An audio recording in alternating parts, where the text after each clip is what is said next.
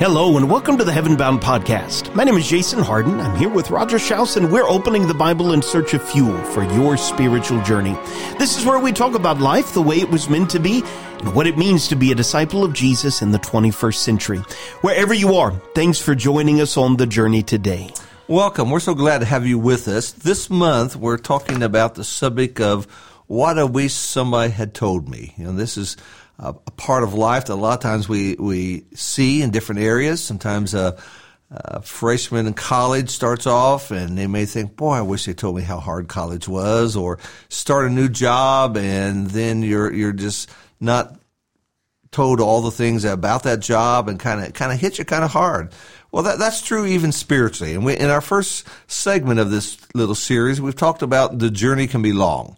And you come to Christ, you learn about Him, you get so excited, but then that old river flows, and weeks become months, months becomes years, years become decades, and you're still just going along. And sometimes that can kind of weary for people. Our second lesson, we talked about how Satan doesn't leave you alone. And you may think, well, now that I'm a Christian, he's going to run to someone else, but sometimes he runs after you, and how you need to deal with that. Well, there's a third segment that we want to talk about today, and this is kind of a hard lesson to talk about, and it's something that really bothers a lot of Christians, and it's one of those things that most of us learn. We have an experience with this, and it's hard, and that is sometimes brethren disappoint you.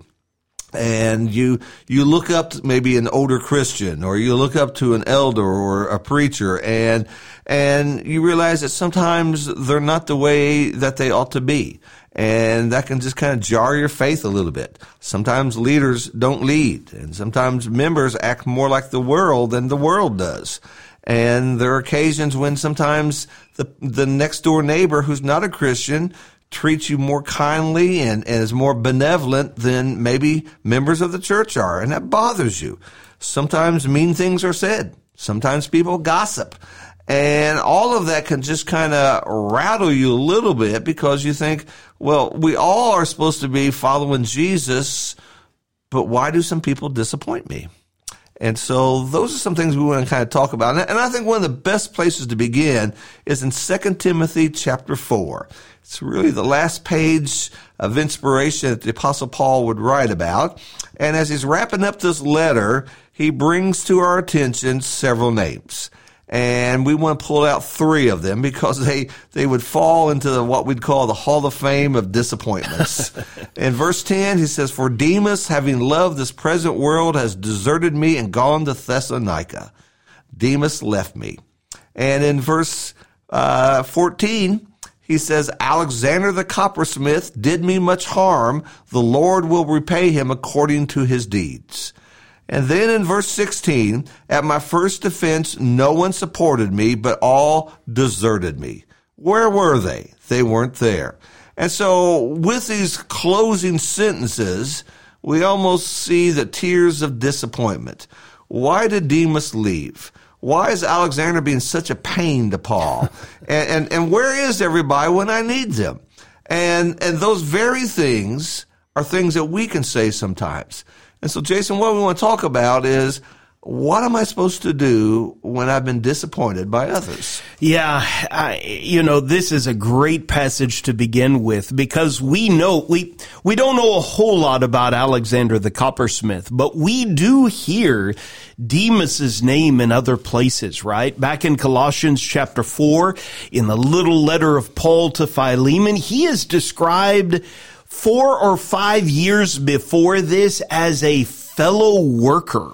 This is someone that Paul knew and had a relationship with, and was in fact working with Paul, pulling him the same direction, enduring the same sorts of things. These were brethren. But somewhere along the way, Demas stumbled, and you get the sense that he is in danger of losing everything.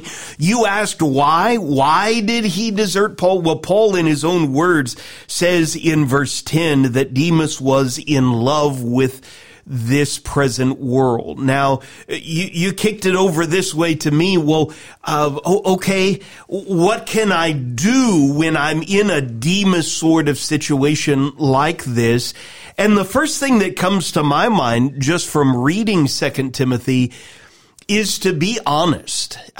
Be honest about how much that hurts. This is a letter that Paul is writing to Timothy, and you cannot read 2 Timothy 4 without hearing the fruit of a broken heart from the Apostle Paul. He's being honest with Timothy about what he is feeling. I think that is why he says in verse 9, do your best to come to me soon. We need to be honest with each other, and we need to be honest with the Lord. I know the Lord is where we're ultimately going to end up in verse 16, where Paul says, at my first defense, no one came to stand by me. We're going to experience really emotional, really difficult things at times.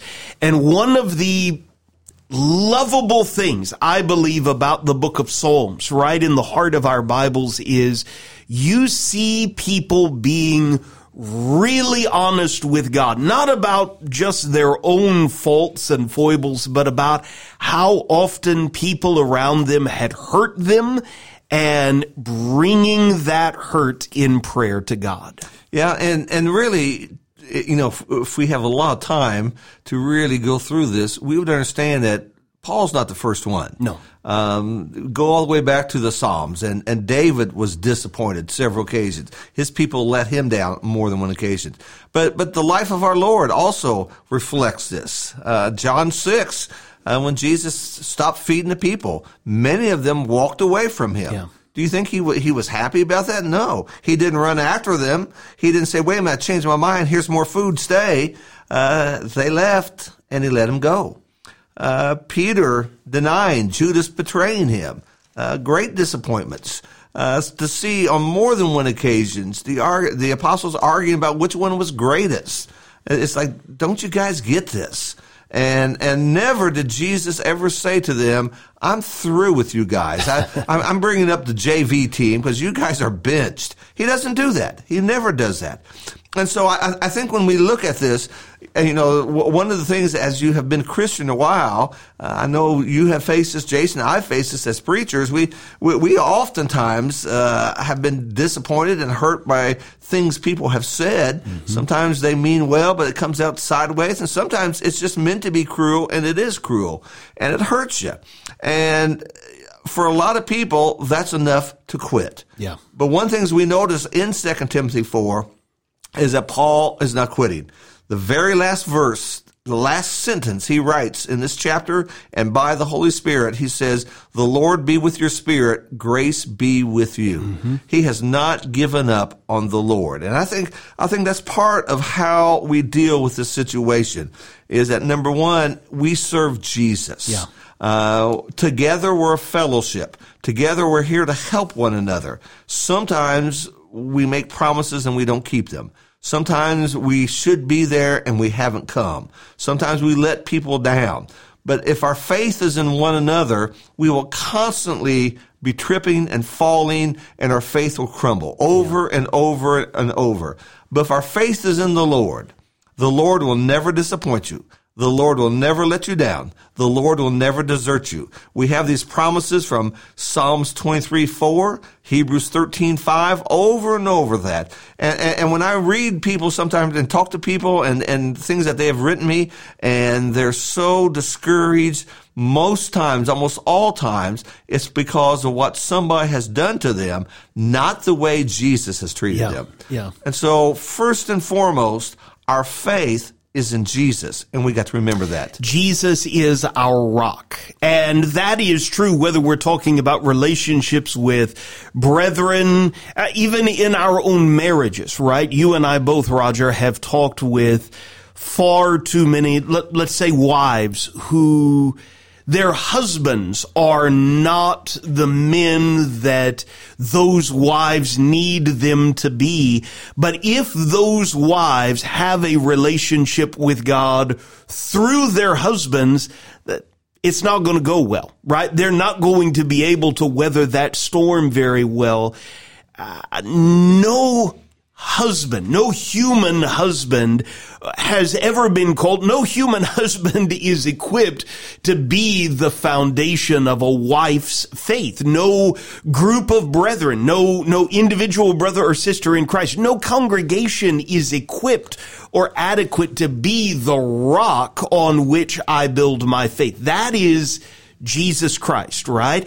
Now, that does not mean that his people at times won't let me down. But I like that initial idea. Okay, I'm going to be honest with God about how much this hurts, and I'm going to make sure that I'm founded, number two, where I need to be. There are going to be times that winds blow and rains fall, and the source of the frustration or the hurt are my own brethren. But number one, am I founded on the rock? That's going to help me weather at least this initial storm. What else comes to your mind? Well, I think it's important to remember that all of us are on a journey. Yeah. And we're not at the same place. Some people may let you down because they just don't know any better. They need to grow. Some people are behind us. I love the analogy of driving down the highway. There's always somebody ahead of you, always somebody behind you, and quite often somebody right beside you. And we get this idea when we come into the church building Sunday morning, we're all at the exact same place. Yeah. Well, we're not. We've had different experiences, different backgrounds. Some of us have grown up. This is all we've ever known. And we have had amazing parents and grandparents to just instill into us the love of the Lord. Others of us have come from broken homes. Others of us are learning this stuff for the first time, and we're the first generation, and it's hard. And so we need to remember that. And so when somebody has said something that's maybe unkind, or somebody has done something that just disappoints me, I need to remember that. I need to remember where they are on this journey. And maybe I need to be a little more patient with them, a little more kind toward them, realizing that maybe they didn't understand what they said, how it came out. Or maybe they didn't realize that, it does matter when you say, I'm going to be there, but then you don't come, to remind them and to help them with those kind of things. One of the things that I think really needs to bubble up to the surface here is there are going to be times that people around me hurt me, disappoint me. That does not give me the license to start throwing mud or wrestling down in the mud or stooping to a lower level, right? I think of how often the Apostle Paul addressed this sort of thing in his letter, sometimes calling people by name. But one of the most overarching statements comes out of Romans chapter 12, where he says in verse 14, bless those who persecute you, bless and do not curse them, rejoice with those who rejoice, weep with those who weep, live in harmony with one another. Do not be haughty, but associate with the lowly. Never be wise in your own sight. Repay no one evil for evil, but give thought to do what is honorable in the sight of all. And then listen to verse 18. If possible, so far as it depends on you, live peaceably with all. There's an awareness there that some situations I cannot change. I cannot control what other people think or do. I can be honest with God, and I can be honest with them and others about how much that hurts, right? But I can't make them do what I would like them to do. But I can, if possible, so far as it depends on you, live peaceably with all. I can be the right example even when the actions and the words of other people is really hurtful. And I think as we go back to 2 Timothy 4, where we started, let's go back and revisit what he says about Alexander. Verse 14, 15. Alexander the coppersmith did me much harm. The Lord will repay him according to his deeds. Be on guard against him yourself, for he vigorously opposed our teaching. And I want you to notice two things there. First of all, the apostle did not try to take care of Alexander. I'm going to give it to God. Yeah. He didn't go on some campaign to try to smear Alexander. He didn't say, Timothy, if you get a chance, take out his kneecaps. He doesn't say that. All he says is watch out for him. This man is dangerous. He opposes our teaching, and you watch out. But it doesn't say, for my sake, get even with him. He doesn't do that. And so we got to remind ourselves that when somebody has disappointed or hurt us, we got to make sure that we don't in turn do the same thing back. And there's no excuse for that. And again, that idea of the golden rule, the idea of treating people the way we would like to be treated, that comes running through this. Yes, there'll be people who disappoint you. Yes, there's folks who have got one foot in the world and one foot in the kingdom, and they need to make up their mind where they're going to be. But through all of that, I need to make sure that my character and my attitude and my words stand above all these things that I'm standing against, and to be what God wants me to be. Yeah, yeah. And one of them, we briefly mentioned it earlier. One of the most foundational things we can do, especially when it hurts, is to pray, right?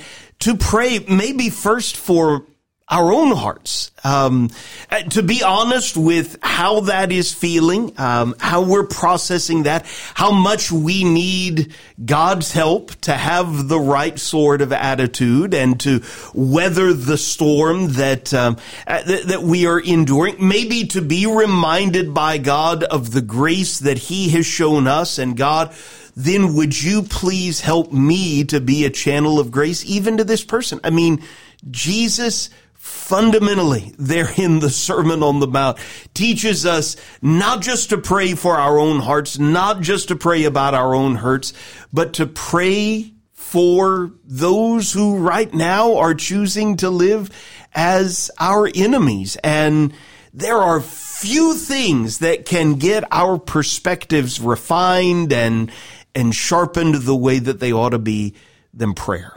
Absolutely. And I think as we go to Hebrews chapter 10, is another great reminder for us in verse 23 and verse 24, where there the writer says, let us hold fast the confession of our hope without wavering, for he who promised is faithful. And let us consider how to stimulate one another to love and good deeds. Again, the idea of trying to channel this in the right direction. And somebody has disappointed us, rather than just writing them off, I'm done with you forever. Let's see how we can encourage them to do what's right. Yeah. Let's see if they can stop doing the disappointment and start encouraging other people, and to consider that stimulation of how we can help one another. Sometimes that hurt has been there because no one has ever told this other person, and maybe they don't know that what they're doing is disappointing. And so maybe you're the one that can do that. It's hard to do that. It's a challenge to do that. But I think those are some of the things that God places upon us and how important it is to do that. Yeah, and even if it doesn't go well, revisiting one more time 2 Timothy 4, how sobering and heartbreaking to read Paul say, at my first defense, no one stood by me. All deserted me.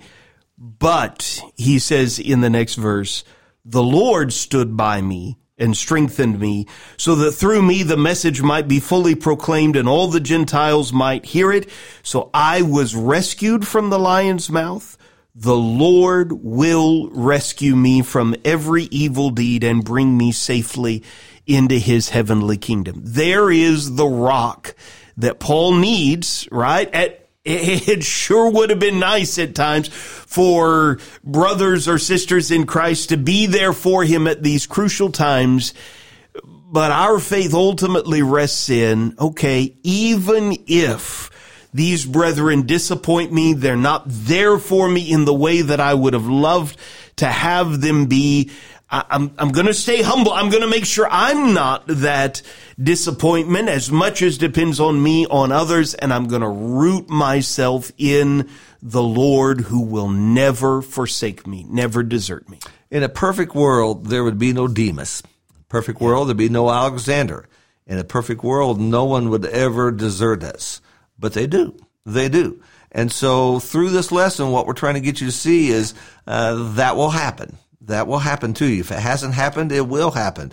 The question is, what are you going to do when it happens? Are you going to turn and attack that person and try to belittle them and destroy them? Are you going to just walk away from everything that you know is true because somebody let me down, someone disappointed me? Or are you going to go on like the Apostle Paul and realize, okay, these folks are not doing maybe what they should be, but I continue with the Lord. The Lord is my Savior. The Lord has always supported me. The Lord has never disappointed me, and I continue with the Lord. And those are the choices that we have before us. And sadly, sometimes because of someone else, we've given up, and we can't let that happen. And sometimes the horror stories we hear about congregational troubles and splits and all the fights they have is enough for some people to say, well, you know what? I'm done with all this. The Lord will never treat you that way. And so lessons like this, are kind of the cold reality of the world we live in. There will be no disappointments in heaven. There'll be no one who lets us down in heaven. There'll be no one who deserts us in heaven. But this is not heaven. And as we try to strive to get there and take as many people as we can with us, we need to realize that we continue on staying as close to Jesus as we can. That is the goal that is before us. Amen. What I wish someone had told me. Roger, thanks for joining me today and for the first 3 parts of this series. Lord willing, next Friday, we'll have one more in this Fridays in February series. We appreciate all of you for listening to the Heaven Bound podcast. We hope our conversation has helped you set your mind on things above and given you a little more fuel for your journey. Always remember, when you're walking with Jesus, you're heaven bound, and the best is yet to come.